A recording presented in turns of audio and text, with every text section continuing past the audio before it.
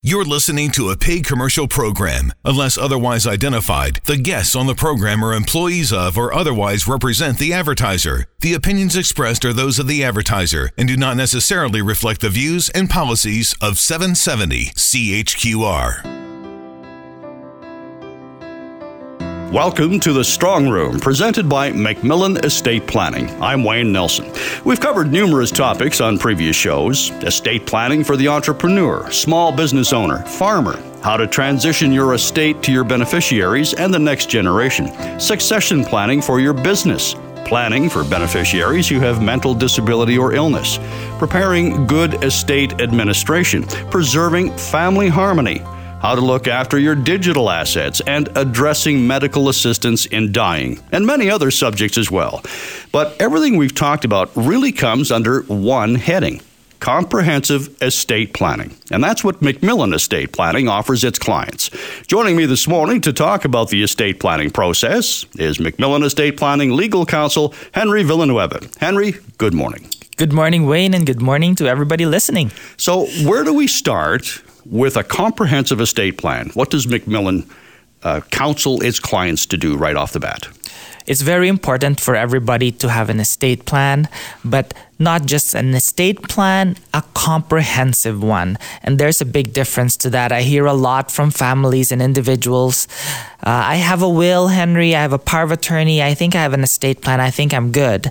Not necessarily. You have a legal distribution plan maybe, but not a comprehensive estate plan, because it's way more than having legal documents. All right. So the will is very important, though. It is. Power of attorney is important. Mm-hmm. Personal directive. Mm-hmm. Those are the three main components of that legal aspect. What do we need to cover in the will, per se? Well, not just in the will, but specifically for everything else, we should take what's called a strong room approach in doing an estate plan. And what that means is, back in the olden days, the strong room was a fortified room in the castle where kings and queens kept their treasures and jewels. Similar to today, the strong room is literally a strong room or a modern-day vault to protect what's important for you and your family, and that's you, yourself, and your spouse, and the family members as well. And in doing that, we need to consider four main pillars, and those pillars are the legal planning, the life planning, tax planning, and the legacy planning as well. So where do we start? We've got the will. We're going to assume that people have a will. That's possibly not always a great assumption, but people should at least start there to have the will. Definitely. A will is very important, but it is not everything. A will is merely a distribution plan. And for estates with a net assets of $1 million or more, you've actually outgrown a will. We would highly recommend that you graduate into the next level of will planning, which is trust planning that's integrated into your will. We've talked about trusts in the past. There are some broad-based trusts and some more specific ones, but I think the approach that I've garnered from all of this, Henry, is that a trust can be tailored to an individual's particular needs. Definitely. A trust is a very good tool for you to be able to take care of your family members depending on what situation they're in. And we've talked about a couple of those. There are families who are very blessed and everybody is healthy, but at the same time, there are families with children who have disabilities, physical disabilities, mental disabilities. We've dealt with a couple of families with addiction issues and drug problems, or families with children who, like to go shopping in very expensive places, who are spendthrifts, or children who need more support in regard to managing their financial affairs. And a trust will help in that aspect of things because it's administered. It is doled out so much whatever the owner of the trust decides to pass on for those beneficiaries. That is correct. A trust helps families in promoting their values and beliefs. If a family has worked so hard, blood, sweat, and tears, waking up 2 a.m. in the morning to take care of their customers and suppliers, working to wee hours in the night, the family wants to make sure that these values are carried over to their children. And they do not want to spoil the children, but they want to make sure that they have a leg up in society. And a trust can help establish that for the family. After a trust, and we have discussed this on previous shows, business succession. Now, it's startling to me to find out that 70% of all family businesses in Canada fail to succeed to the next generation. Poor estate planning? Exactly. It's not just poor estate planning, it's lack of communication, lack of being able to impart that mom and dad really need the kids to chip in and contribute into the success of the future of the company. At MacMillan, we don't just talk about mom and dad's assets, we talk about their legacy, we talk about their business. We want to make sure that they're able to continue this business, and not just for themselves, but also because they care for their employees, they care for their customers, and you're not just building a business, you're building a community. On previous shows, we've talked about family harmony, and we've also talked about the importance, and you just mentioned it again, of communication. So you need to sit down with at least some of your beneficiaries, perhaps not necessarily the employees of your company, but the blood relatives, the immediate family, to sit down with them, let them know what your plans are so that there's no surprises.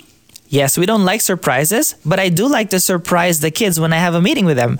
During the last few meetings with clients and their families at MacMillan, I like to tease the kids. I tell them, congratulations, we're doing an estate plan for mom and dad. This is going to make your life way easier after they pass. But at the same time, that's not the goal for this meeting. The goal for this meeting is to tell you that the plan is mom and dad's going to spend it all. Okay? And that at that point, everybody just has a blank stare. But then I also tease them. The purpose of this meeting is to say, who's going to bring in mom and dad to their basement? So raise your hand if you want to go first. Right, for the suite to care for them in their elder years. Exactly. If that's necessary, of course. But the goal there, again, Wayne, is to get the expectation out. I like to break the ice because I want the kids to be able to be open with me, to tell us what their expectations are. If there's something sentimental in mom and dad's estate that they want, let us know so we can integrate that in the plan. How long does that take, Henry, to get that out? Do you have those frank, honest discussions at that one meeting, or does it take a couple, 3 meetings? It may take a couple of meetings, and it may also be because not everybody is present, but I like everybody to be at least on conference call or in person or via video conference. But it does take some time for them to open up. But I'll tell you, the benefits of them opening up to the family greatly outweigh all the detriments of them not being able to talk. All right, you've talked about the 4 pillars. So what's next? What is the next pillar? So the legal plan as well as the tax plan are tools that families would need in order to live their lives full.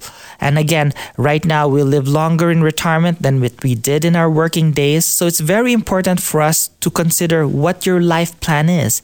And what that covers is not just a review of your assets, investments, debts and liabilities, but also considering other opportunities in regard to what your assets can bring. So we have discussions on, for example, if you need $150,000 a year to live off, then will your assets, how they're performing, will those give you the cash flow you require? And will I have enough tax to pay the CRA in the event I pass away all of a sudden?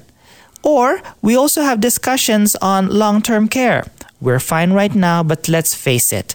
As we grow older and in our senior years, we have to consider where we're going to stay, how are we going to be cared for, and of course, if we're used to nice things, we want to make sure we keep up with that standard of living. Cat food just doesn't cut it. No, sirree. All right, so Henry, asset and investment protection is certainly a key component. I guess what I'm hearing about MacMillan estate planning is preparing for eventualities, having a plan for contingencies. Exactly. It is not our goal to make families feel that they are on a rigid budget and they have to stay within that budget per month. No, that's not fun. I want my families to be able to play. They work hard for their money, and it's only but right for them to use that money for them to enjoy in their senior years. But of course, we also want to be mindful that we built this estate and we want to make sure that it continues to grow for our benefit and make income for us. Asset and investment protection, tax planning, we always want to try to pay minimum tax, and that's where MacMillan estate planning comes in. I know that all the families like to pay the most taxes possible. Giggling, Henry. No, sorry. We want to pay the least tax as possible. And we're not talking about very aggressive tax planning here. We're talking about tax planning that is reasonable, something that will not get you in trouble with the CRA, something that will still allow you to sleep well at night, something that will allow you to review what you have right now and what you have in the future so that you pay the least amount of taxes possible. Because, of course, the least tax you pay, the more money in your jeans. The 4 pillars of a comprehensive estate plan. We'll discuss more in a moment with MacMillan Estate Planning Legal Counsel Henry Villanueva. You're listening to The Strong Room on 770 CHQR.